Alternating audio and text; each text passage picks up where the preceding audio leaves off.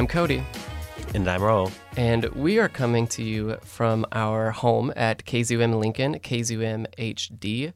And that is the very special, very new home of the Real Psychobabble podcast. What? We are now in episode 7 of season 2.5. Episode 7. Yes, we are making our way downtown, walking fast through season 2. We are joined today by a very special guest, a friend of the show who has, I guess, the dubious honor of being our first 2-time featured guest. Yeah. If you have babbled with us for a while, you might have heard our episode 3 from season 1. We reposted that if you would like to go listen to it again. But joining us today is Dr. Lisa Kort-Butler. So thank you for joining us. You're welcome. Thanks for asking me back. Yeah. So we previously talked about we say it most frequently, I think now, our favorite episode we've ever done. It was a really fun episode. Thank you. Yeah, This was like, we were still in the baby stages of this whole podcasting thing. I mean, the sound quality was so bad on that one. Just because we didn't record at the Psychobabble studio. We didn't, We were in a little conference room. We were. Yeah. And the noise just went everywhere. Yeah. So, and we had brand new mics and... We were learning. Mm-hmm. Yeah. And I think it was a cool turning point for us because it was like, maybe this is something we could do with. And so now here we are, like a little over a year later, upgraded our studio, upgraded our mics, and we are here to talk about your research, which I think you have arguably one of the coolest jobs in academia with what you get to research. So can you tell us a little bit more about the work that you do? Sure. And cool is arguable because my kids don't understand why I get paid to watch TV, and they don't. But my work's a little bit is varied. So I have the more serious, what some people would say is more serious kind of research on media representations of crime and how that shapes public opinion. And I do some work on health and well-being among adolescents and young adults. And then I do what I think is the more fun and more interesting thing in visual criminology. And specifically, recently anyway, relooking again at Batman cartoons. Yes. I mean, your job is to watch cartoons. Yeah. Yes. And not only that, a lot of DC Universe. So I'm super jealous that I didn't pick sociology and working under you. I mean, but I love Sue too, so I can't there's say a balance of I've been watching a lot of DC Universe stuff, but then I recently finished a project watching presidential campaign ads for the past 50 years, and that wasn't very uplifting or fun. Yeah. Really interesting and important work, but sometimes when you do research, your brain needs a break from doing serious, heavy stuff and doing something that, while still relevant, is just get your brain into a better place. Right. So do you feel like if you're going to the new Joker movies coming out, or if you're going to watch a new iteration of the Batman, which I think Robert Pattinson is supposed to, that's so thing. They've said. Yeah. Can you turn it off, the research brain? No, because yes and no. So I can enjoy things, but can you? I can enjoy movies, but I always see those. I think anybody who's in our fields will see those sorts of cues and clues. I was just my colleague Brandon Bosch and I were just talking this morning about all the controversy, quote unquote, that's come up around Joker, and what kind of project we could do out of that, right? And so, yes, we're both interested in the movie and are going to see it, but we're also interested in all the sociological, and he's a political scientist, and the kind of political implications of how we talk about movies like that. Definitely. Yeah. You have a cool job. Thanks. Yeah, for sure. Cool. I want to also quickly add that my dad is in the studio too. Yes, we're a live audience right now. Pop of the show, so he may chime in every now and then, but he doesn't like to hear his voice on the radio. So say hi, Pop. Hi. It's like Bruce Willis in The Fifth Element. That's funny. Yeah. So, in our previous episode, we talked about Batman, and more specifically, the whole idea of one bad day and how villainy and mental illness is represented. So we're back with our resident Batman expert again, talking about a project you recently completed that you presented on, titled Batman, where do I have it here? Batman's Animated Brains. So you presented this at probably one of the coolest conferences ever, Batman in Popular Culture. Yes. So tell us a little bit more about that project and kind of what you did to complete that. Yeah, let me first give a shout out to the folks in the pop culture department at Bowling Green State University where the conference was. Yeah, I want to hear more about that. Yeah, we could talk more about it. It was a great mix of academics, and they had comic writers, comic artists, people from all walks of life at this conference, and it was really fun because we're all just nerding out the whole time. So anyway, that was sort of the stage for this project that I had sort of fallen into.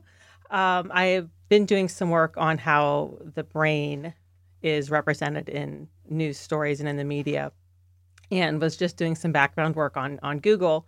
And so like Google the brain or something, I forget specifically.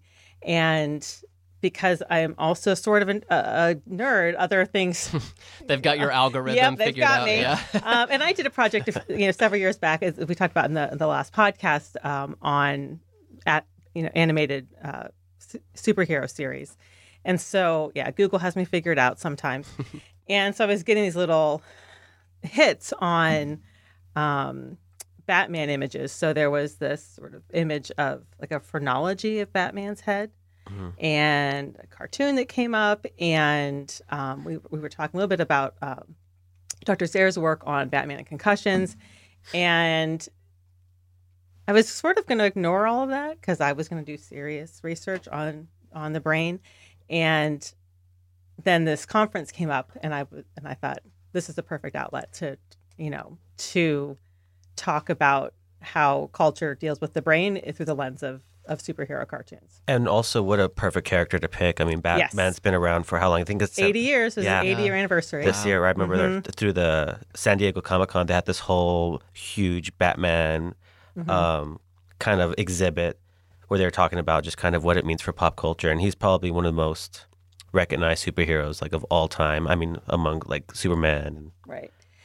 I mean, and the reason that I think this was the Batman, whatever, animated series was a good showcase for thinking about the brain is because unlike most of those other heroes, he doesn't have any superpowers. Exactly. And, we've, historically talked about Batman's mind as being sharp and intelligent and, processing things in a different way. So you have that aspect of Batman, Bruce Wayne.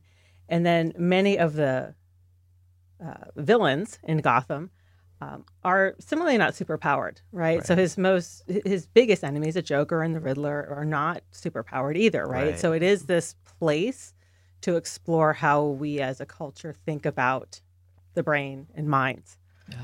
Yeah, that's something we talked about in a previous episode we did with origin stories, how when these characters are crafted and their stories are written, I think part of Batman's popularity is that he's not superhuman. He's not a mutant.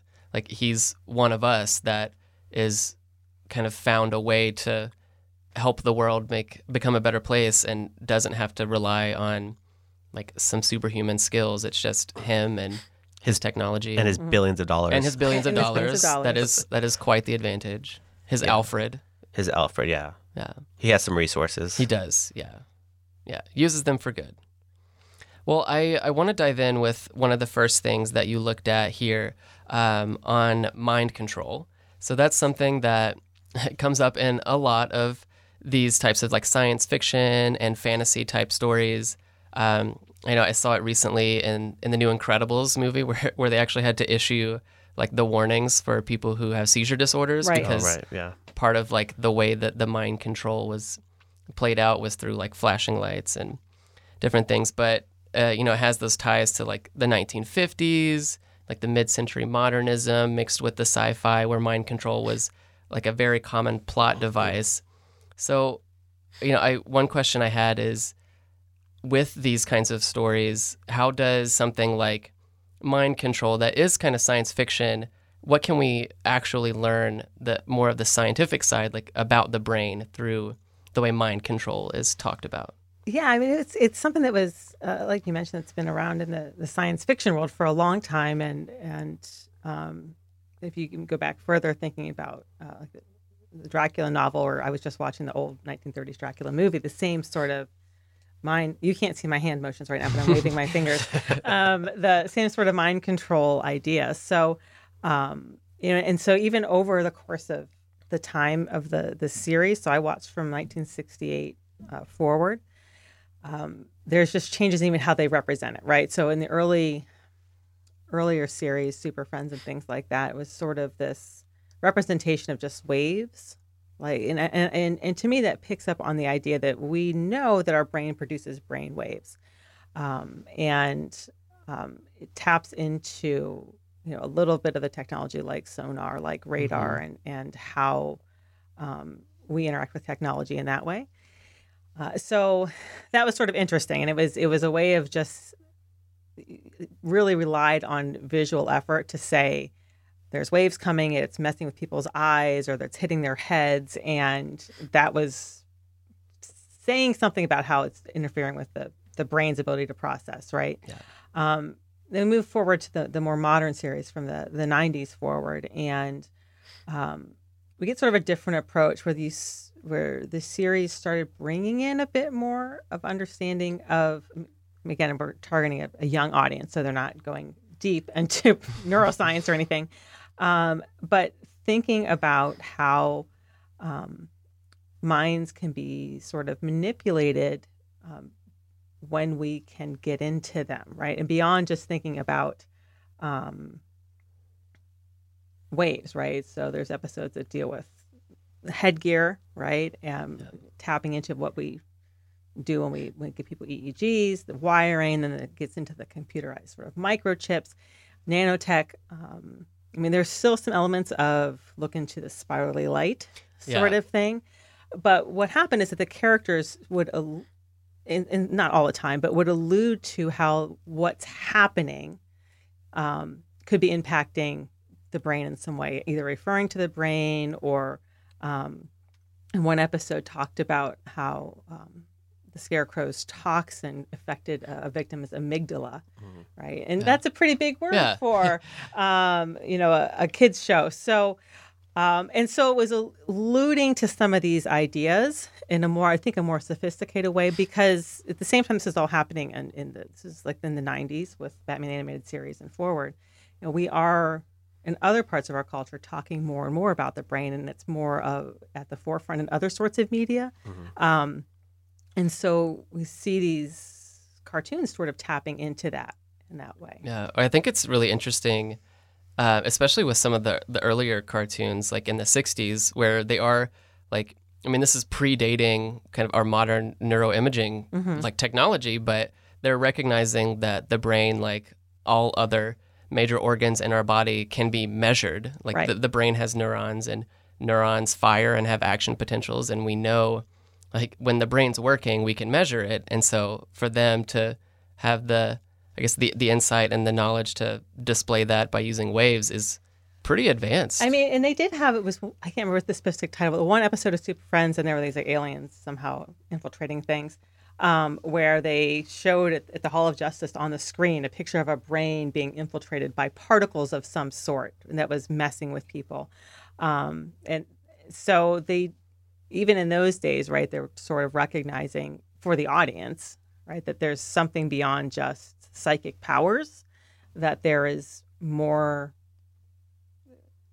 of a neurological basis, essentially, to what's happening. Yeah. Well, and it's too, like, I think interesting when we obviously aren't at the point where we're doing mind control, but we do have a lot of therapeutic treatments that kind of are built around that idea of introducing signals or introducing something to the brain to change the way it works. Like, I mean, it is a controversial practice, but like electroconvulsive therapy, ECT, is used for patients who have extreme and very persistent like depressive symptoms. And there you're introducing like electric shock waves to the brain that fundamentally changes the way that it operates. And it's not mind control, but it is that same idea of some kind of external foreign thing working on or acting against the brain. I mean, and even beyond just like we have very specific therapies, but there are products you can buy, right, that are designed to help you focus your brain.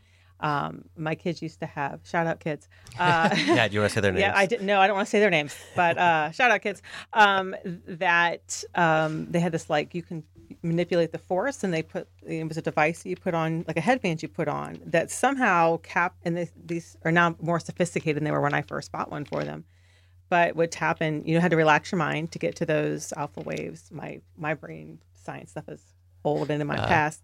But so that you could make this ball float up and down inside an air chamber. I think I've seen that. Yeah. Oh, wow. And so they have those sorts of products on the market, right? So we can think about them in terms of therapies in which we're essentially manipulating people's brains, but we're also doing it to ourselves, right? To just, and to our kids, apparently. Yeah. Like, to help them focus their minds on whatever the task is. Yeah. I know you mentioned like the headgear thing.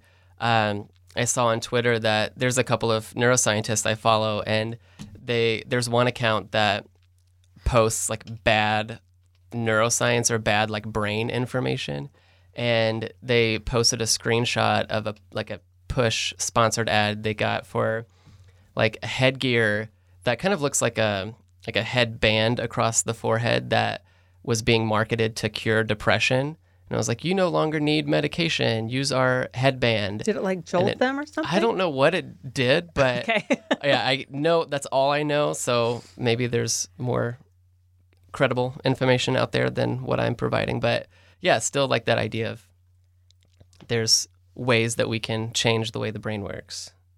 It's very, very interesting. And I wonder too, when we talk about like the Batman story and even things we mentioned in origin stories, is it important for the audience to see the character of Batman or Bruce Wayne not be immune, to be more impacted by these things the way like other characters who might be a little more invincible? So is it important that we see Batman like impacted by? I mean, I think it's important for the sort of the history and personality of Bruce Wayne Batman, right? It highlights his humanity compared to the other characters. It shows that he has some vulnerability. Right. I think I mean, of course, it's an important plot device that he can fall victim to these sorts of things. I mean, I will say in some episodes of the Justice League, the other Justice Leaguers also fell victim to him. Right. So it's not just Batman, but in a standalone series, it is an important part of, in some ways, reminding the viewer that that these things are part. As a human being, you can't avoid these sorts of problems, right? Right. And while Batman or Bruce Wayne, however you want to phrase it, has lots of outstanding qualities, right, that put him in the superhero category, that he is still affected in some ways by these sorts of inputs, if you will. I think it's an important part of the overall storyline. I mean, does he resist them? Yes. Can he fight his way through? Absolutely. Does it really ever delay him too much? No. But it does create that vulnerability that the other heroes usually don't have. Yeah, I think a lot about, or actually just recently as we've been talking about Batman Forever, the third movie, right? I mean, I know. If you want to talk about it, we can. I know. If you insist. Val Kilmer is really, but I mean, the storyline is with the Riddler. There is some mind control within there too. More about knowing the thoughts than it is about manipulating thoughts. But during that whole movie, that monstrosity, I actually enjoyed it, but I was like 8 when it came out. So, but it's not the best one at all, right? They do talk about kind of working through therapy, and the dual identity piece was really big in that. And I think that's one of the more vulnerable spots where we actually saw him be vulnerable within at least the cinematic until the later ones came out.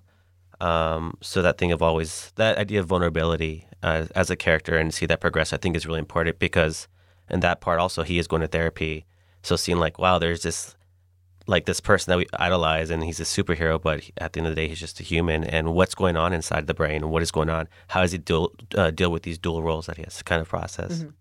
Yeah, I mean, I think it's really important that those stories are told, because he does face a lot of challenging things and does go through a lot of hardship. So it would be very disingenuous to present it as if he's like not affected at all and is completely fine functioning normally, especially when these stories are supposed to be like able to relate to an audience who might have experienced trauma similar to what Bruce experienced as a child. And I haven't seen the ones that you were just mentioning, but I think that's great that they are showing like him getting help that he needs. One thing that you wrote in the paper that, I mean, it has to do with the mind control part was how he refers to himself. I love that snippet you took. Great. Isn't that awesome? Yeah, from Batman Beyond. Exactly. Yeah, with Terry McGinnis and him.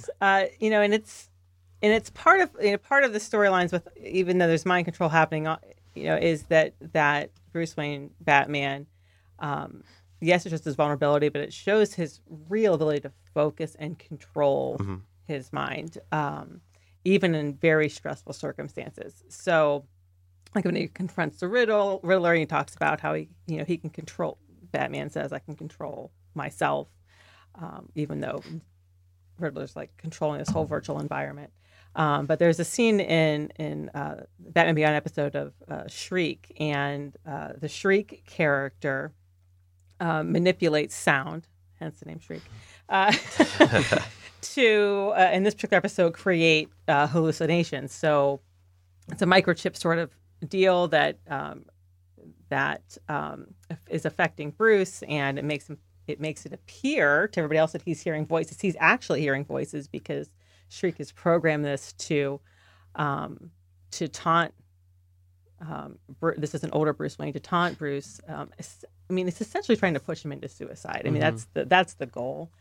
So Bruce is hospitalized, but Terry McGinnis, who's taken on the mantle of Batman in this series, has figured it out. Like, figured out that Shriek has done this thing and must be somehow manipulating Bruce, and it's underneath the bandage on his head, behind his ear.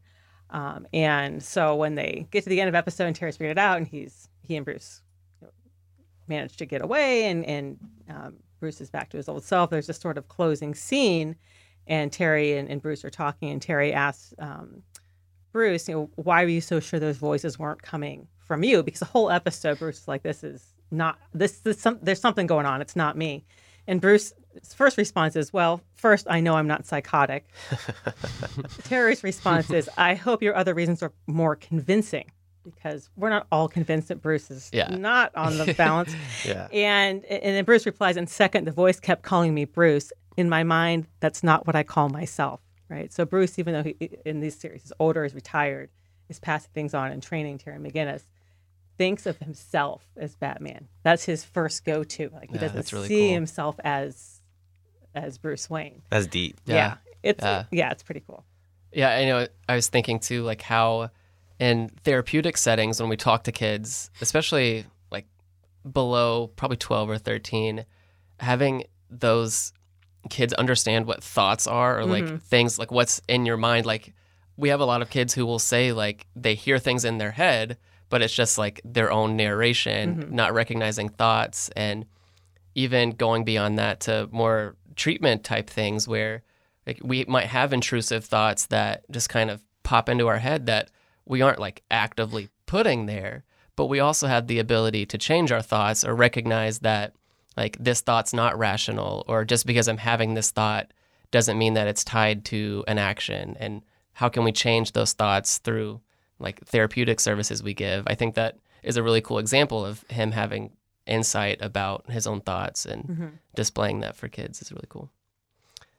So I have a little kind of interesting conversation that I would like to start. So the last time we met for our episode many moons ago, we talked about kind of more of a speculation question where what would happen to Batman if he received the very much needed therapeutic services? Would he still be Batman? Would he be different? Would we see him as an adult be different if he received those services in his youth? So I had an epiphany today, and I actually am surprised that I hadn't thought about this earlier, but something I realized when I was like stalking your Google Scholar page was that you've done some work with traumatic brain injury, which happens to be kind of my area of the psych world. I do a lot of work with concussion and mild traumatic brain injury, and the more speculative question that came up was, has Batman ever suffered a concussion? Or if the way that we see Batman act in certain movies, is that because of concussive symptoms?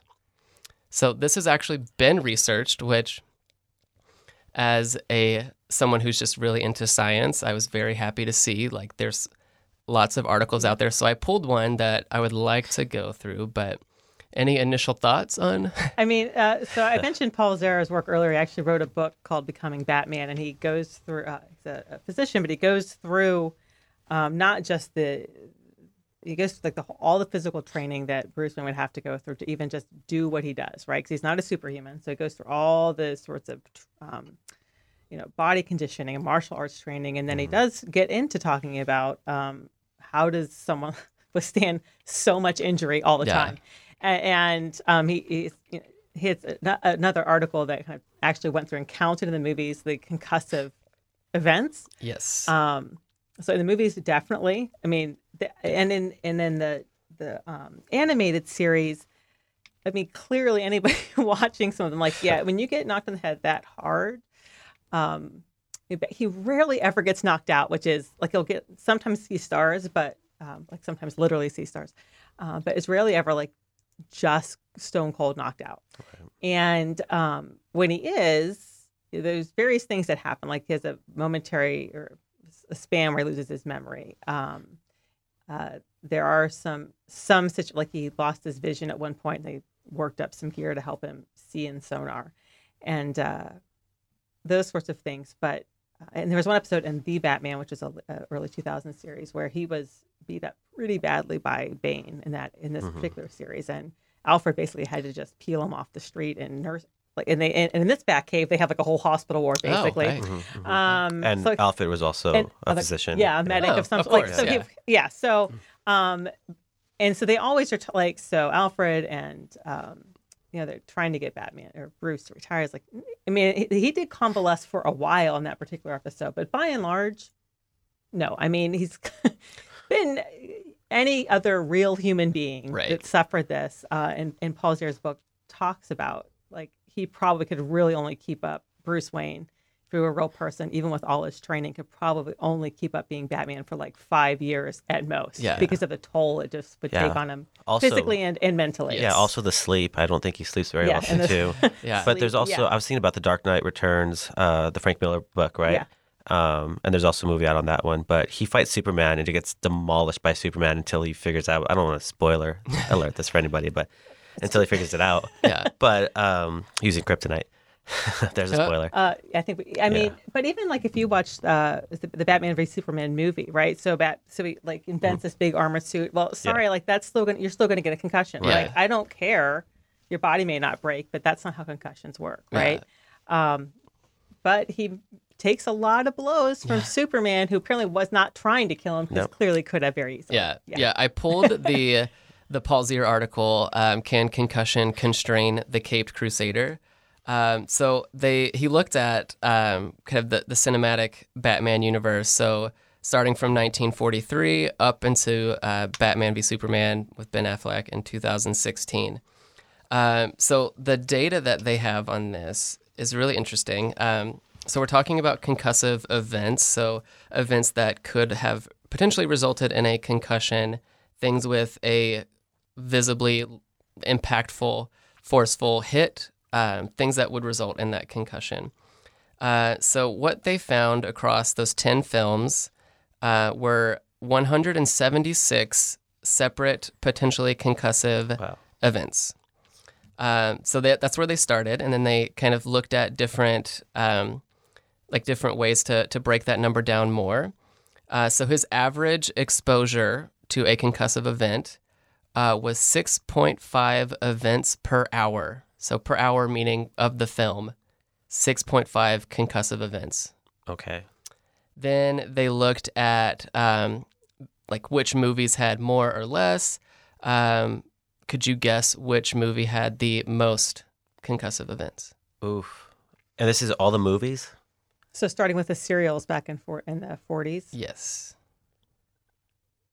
The first one was called The Electrical Brain. You could look it up on YouTube. I know you're the expert here. Gosh, and I've read the article and I don't remember, but I'm gonna take a guess. okay. I'm gonna guess. Oof, I don't know to go like way back, or I'm just gonna go Batman 1984. But I'm gonna say the Michael Keaton Batman. So it's Yeah.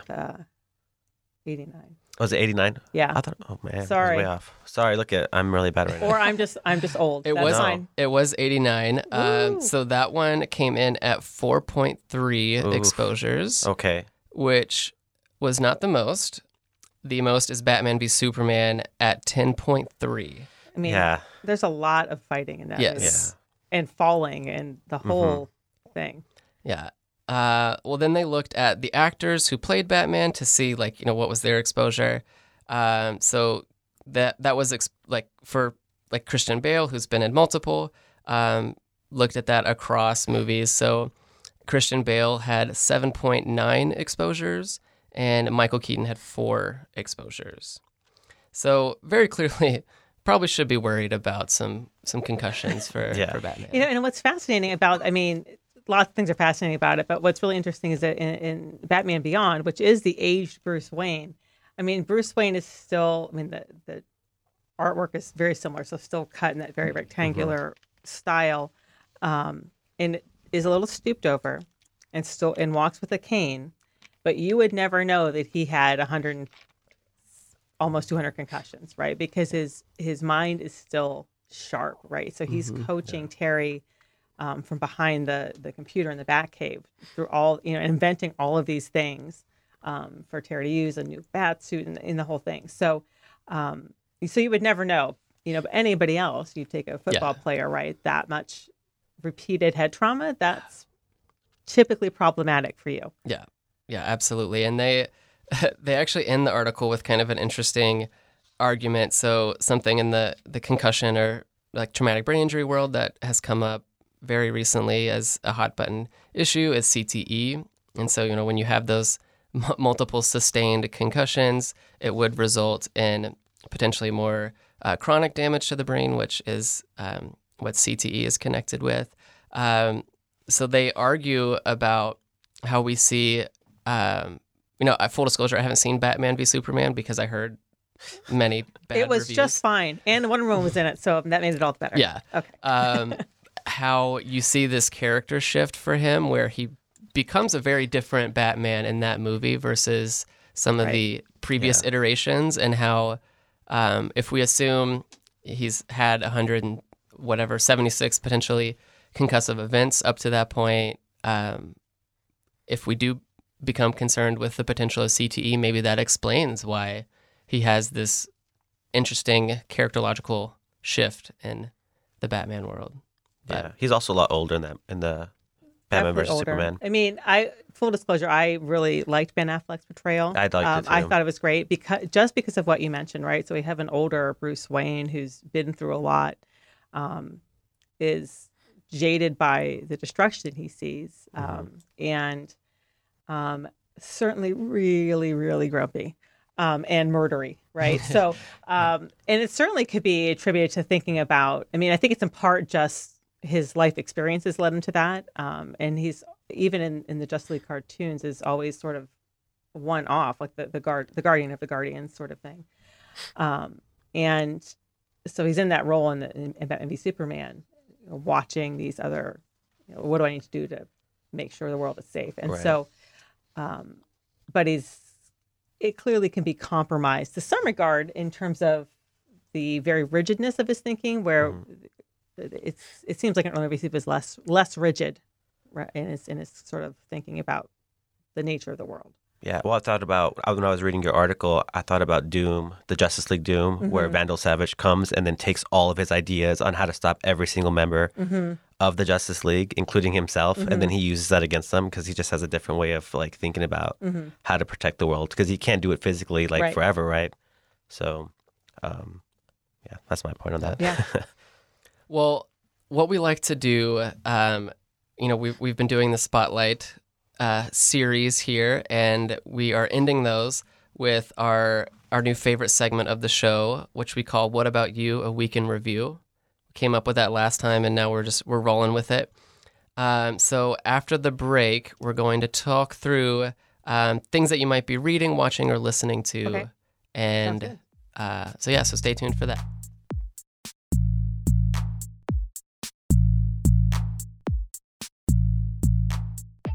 All right, thanks for sticking with us to the end here. So we are going to do our What About You this week in review, talking about what we're reading, watching, or listening to. If you have listened to our last episode with Dr. Susan Swear, you know that we now have a community Spotify playlist. We will link that whenever we post this episode. So definitely check that out to hear what we're listening to currently. We update it almost daily. I feel like I come across a song. I'm like, oh yeah, I need to add that. Yeah, you've been adding a lot to the yeah. playlist. I remember I checked it one day. I'm like, oh wow, Cody just added a ton of songs. Yeah, well, I've never really made a playlist on Spotify before. And I'm like, okay. Oh man, I do that all the time. Yeah. I have a playlist for everything. Yeah, so definitely check that out if you're interested in listening to good music. If not, then don't. So let's go through. Anyone have something that they feel really passionate about getting on the airwaves right now? I do actually, and I heard it today. And I'm going to throw my pop in here later on because I want to hear what he's listening to or watching. He watches a lot of TV. But I actually listened to this song after. Okay, here's how it actually worked. I was listening to the Psychobabble playlist. And, after the last song, then it continues throwing songs that are similar but not on there. So Sneaky artist came on, Anderson East, and he did a remake of Mariah Carey's "Always Be My Baby." Oh, yeah. So I threw it on there, but it is super jazzy, bluesy. He sounds like he could play at the Zoo Bar downtown in Lincoln. It's one of the more established shout out. blues. Yeah, shout out. He could sponsor us if you want, please. No, but it was a really cool song. So I was like, I'm gonna have to mention that today. Yeah, very cool. Yeah, I have one that I discovered down a really long, winding YouTube rabbit hole. I actually posted about it on Facebook, but it's this guy. His name is Teddy Swims. Teddy Swims. That's his. I think that's his real name. I don't know. That can't be his real name. Yeah, but he's this really large white man, full beard and covered head to toe in tattoos, but sings just like a soulful angel.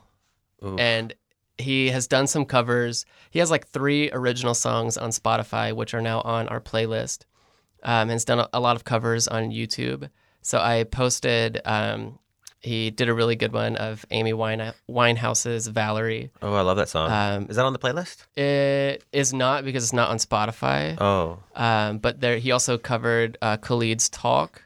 Nice. He has kind of a Khalidi type of voice. Cool. He's from El Paso. Shout out to EP. Yeah, so that's who I am listening to right now. So, Cool. Dr. KB, what about you? Well, I'm glad that Raul's dad is here because I'm going to age myself a little bit and also try to be cooler than Sue. Swear. Burn. Hey, Sue. No, if you're a Beatles fan, so it was the 50th anniversary of Abbey Road last week, and so I've been listening to that again. And I don't have a specific song off of that because I just listen to the album because that's how it's supposed to be listened to. So if you all want to pick a song or two, you can. Well, my dad loves also the Beatles. All right, great. So that's what I've been probably most that and listening to just sort of Danny Elfman playlists on Spotify. You are just full on Batman, aren't you? But also Danny Elfman has a lot of He great does. scores. He does a lot of scores. But he does the Batman. Yeah. It does Batman score. I didn't even think about that. But I guess I'm sort of in that Elfman writes a lot of very moody scores, and so it must be in that place. Between that and Abbey Road. And he worked with, oh my God, Tim Burton, right? He does a lot of stuff with Tim Burton. Mm-hmm. Seems like a good pair then, Yeah. Makes sense. Hey, Pop, how about you? But how about give me more than one word this time? It would be really cool. Anything you're listening to, watching, reading? I've been reading this book about healing the body with changing your way of thinking. But I can't think of the author or whatever because I have it in my backpack, and everywhere I go, I carry it. Mm-hmm. Sometimes Sometimes I pull it out, and sometimes I don't. And I meant to read it, but there was this lady sitting next to me, and she was leaning on me, so I couldn't really read it. But it was very interesting. It's about this guy that has an accident, and they told him that he would never be able to walk. So they told him, this is your options. and he is a doctor and that kind of medicine where you fix broken bones and all that. And he gets some of his colleagues to give him advice, and they tell him, well, you need to put a rod in your spine, and we need to put all the screws and all that. And he goes, nope, not doing it. And he started doing what he studied, which is mind over matter. And he healed himself in 6 months. Holy cow. He was Wow. never That's going to be able to, amazing. and he started walking in 6 months. Wow. Wow. Well, if you want, you can give me the name when we get home, and then I Yeah. can add it to Yeah. the. That's really We can cool. add it, repost it whenever Yeah. we send this episode out. That's awesome, Pop. Yeah. I do have one for what I'm watching. So something that I really enjoy doing is watching bad scary movies. Yeah, you love B And movies. Are you on that? Are you on that new streaming horror site? I think it's called Shudder. I'm not, but I something? feel like Oh, Yes, I you need should to be be. now, huh? Yeah. I'm probably get that for you for Christmas. Okay. And I'll let yourself knock yourself out Yeah. on B movies. Yeah, so it's like as we're recording this, it's October 2nd, which means we're getting a lot more scary movie content out there. On Hulu has like a separate category now on their homepage called Huluween. And so I go through that trying to find, like, you can kind of tell if it's going to be there's like bad scary movies that take themselves seriously, and then there's bad scary movies that know they're bad. And so it's a different experience, but I like the ones that are bad but are trying so hard to be good. So the one that I watched recently that I have recommended to a couple of people is called Mom and Dad. Oh God. And it features Nicolas Cage and Selma Blair. And the whole premise is that in this town, there's some kind of weird psychosis where all of the parents are like compulsed to murder their specific children. So parents trying to kill their own kids. And so Nicolas Cage and Selma Blair go crazy trying to kill their children, but it's awful because it's Nicolas Cage overacting and In a bad movie. yeah, in a bad movie. And so it's really, if you're like me and like scary movies, but also ones that are bad and like laughing at Nicolas Cage, it's definitely the one for you. Fun fact about Nicolas Cage and DC, but he was supposed to be Superman, and they had him try out the Superman outfit. There's photos of him in Superman gear, and then it never went to production. I mean, his oldest son is named Kal-El. Oh. I'm not kidding. I don't- And he played Spider-Noir in the... Yeah. Spider and So he had his crossover in Marvel. Spider-Man, Yeah. Enter the Spider-Verse, Yes. right? Oh, I love that movie. We talked about that, I think. Yeah. Yeah. That's a good one. Are you watching anything? Wait. That's a dumb question. I mean, You're watching Batman. I'm watching stuff. Yeah. So I do like, I've been watching a lot of old sci-fi movies just because they're fun. But the series that ended just recently was on AMC, Nosferatu. Zachary Quinto was in it. I love him. Yeah, and it was a great. And I had not read the book. It's based on a book by Joe Hill, I think, who was Stephen King's son. And it was really, it's a horror type thing because it's sort of like a soul vampire, and there's some murdery stuff. But it's really, I think, to me, it's intriguing because it's about, this girl from the wrong side of tracks, basically, who develops these sort of powers, psychic powers, and Zachary Quinto's character, Nosferatu, is trying to do away with her because she can track him, and he's been kidnapping, abducting children, taking them to Christmas Town, and turning them into soul vampires. So it was really fascinating to me, having not been familiar with any of the book or anything around this particular story, other than knowing the connection to the Nosferatu sort of pop culture Right. vampire thing. So it was really sort of fun and not super, super scary. I mean, it's more creepy than anything Yeah. else. It was a fun series. Would you recommend it? Yeah, I would. Yeah. Cool. Let's see. What am I watching? I am watching. Actually, I saw a movie last night. A couple movies. My pop and I watched Aladdin, the live action one, because that was my favorite. One of my favorite Disney's growing up. That one and probably Robin Hood. That one's fun. That's a good one. Huda Lali. And we watched Vice last night, huh, Pop? The one about Dick Cheney. Oh. Holy moly, it was a weird. It wasn't what I expected, but it was pretty educational, let's just say. We won't get too much into the logistics of it, huh? But I don't know. And then you've been watching TV so I feel bad. I mean, being a PhD student, you're always being a PhD professor, you're always on the go. I don't know how you do it, having your kiddos, you're married, you have everything Well, going on. that's why I'm just finishing a series that was on during the summertime. Yeah. So I feel bad because I've been leaving my pop at home while I'm doing all of the stuff we have to do for lab work and then just work in general, a GA. So he's been at home all day watching TV. Or I don't know what you're doing at home, but what are you doing? Hanging out. What are you watching? Cooking and picking up after you. Oh, yeah. That is true. Yeah, it's actually nice because I come home and there's dinner. I'm like, oh, wow. And then it's clean. And I'm like, wow, just stay It's here so forever. different. I wish I had you here all the time. But yeah, anyways. You were watching what, FBI or something? Yeah. Thanks, Pop. Well, as we wind this out, as a reminder, you know that you can find us on all the social medias, Facebook, Twitter, Instagram. The easiest way to do that is by going to kzum.org/psychobabble, where we've put together all of the information you need to get us on social media, like Cody said. Yeah, you can see pictures of us doing cool stuff around town, Yeah. and you can find all of our episodes there. Yeah, it's like our home base. Yeah, it's awesome. Yeah. Well, thanks again to Dr. Lisa Kort-Butler for Thank joining you. us today for another episode of Psychobabble. Yeah, it was so awesome having you here. And thanks, Pop, for stopping by and just being here anyway.